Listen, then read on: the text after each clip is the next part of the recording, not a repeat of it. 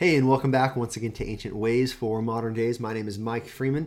Thanks for joining me today. Yesterday we looked at the charge that Paul laid upon Timothy to preach the word. And we looked at how this is important for Timothy and for those who have responsibilities of pastoring and preaching within their local church, to preach the word as those who stand before God, knowing that Christ Jesus is the one who will judge and the one who is going to return and the one who will have an everlasting kingdom. We saw that this is to happen with the right kind of preaching, which reproves and rebukes and exhorts. This is the kind of teaching that is, or preaching that is done with patience and with teaching.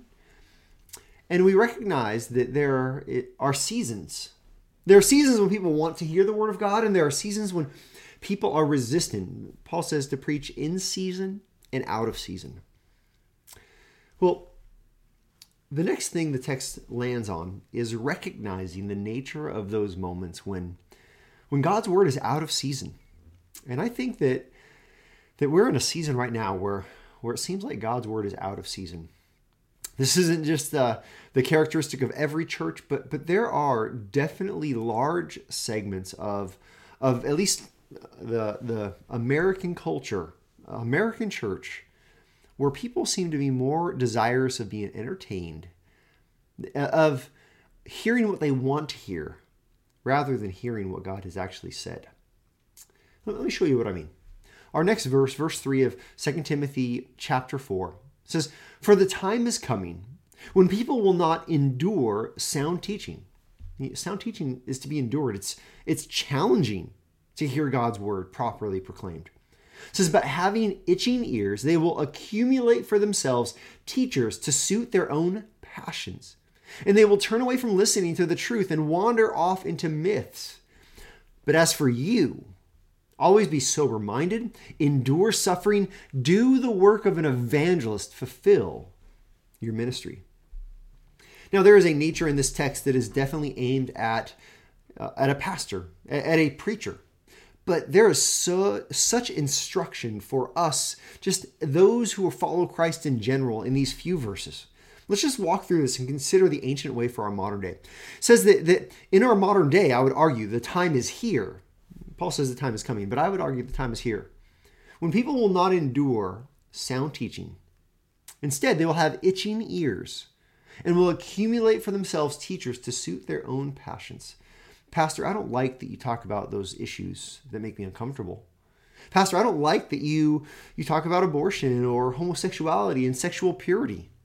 I don't like how you aim me at forgiving those who have hurt me and loving my enemies. I would rather be angry at my enemies and have bitterness toward those who have wounded me. I don't want to be like Christ in those areas.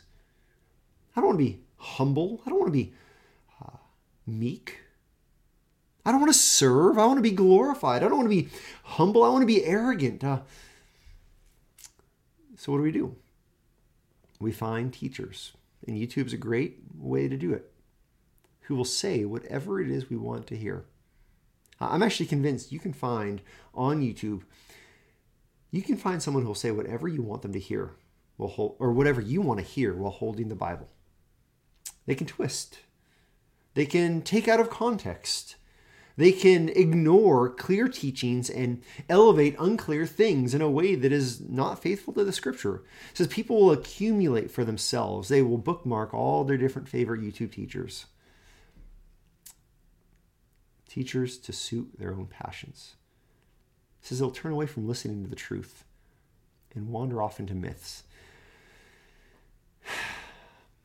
This is so much of our world today. But then Paul says to Timothy, and listen, brother or sister in Christ, let this be an extension to you and to your church. Not just to the pastor, but to you. It says, "But as for you, always be sober-minded.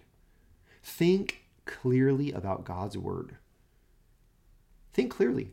Understand God's word in context. Understand God's word and relate it to the whole. Don't just take one verse here and there and make a theology. No, understand all of the teaching of Scripture. Be sober-minded. In this, people will push against you, and you might be persecuted. Endure suffering. Do the work of an evangelist. Keep the gospel front and center. Continually preach Christ crucified, buried, and resurrected. Fulfill your ministry. Fulfill your calling. Live how God has called you to live. Teach what God has spoken. This is how we respond to a world full of people who have itching ears, who accumulate for themselves whatever kind of teacher they want, who will suit their own passions. For these people that will turn away from listening to the truth and wander off in a myth, what is our response? To get angry, to wave our fist in rage, to become isolated, to withdraw? No. As we cling to God's word, think sober-mindedly, be willing to suffer, do the work of sharing the gospel, fulfill what God has called us to. This is our response. In a world that is increasingly repelled by the word of God, what we do is we cling to it even more tightly. We teach it even more faithfully, and we are willing to endure and suffer even to the point where it might cost us. This is the Christian response to a world that has turned their back on the word of God. Hold fast. Hold fast.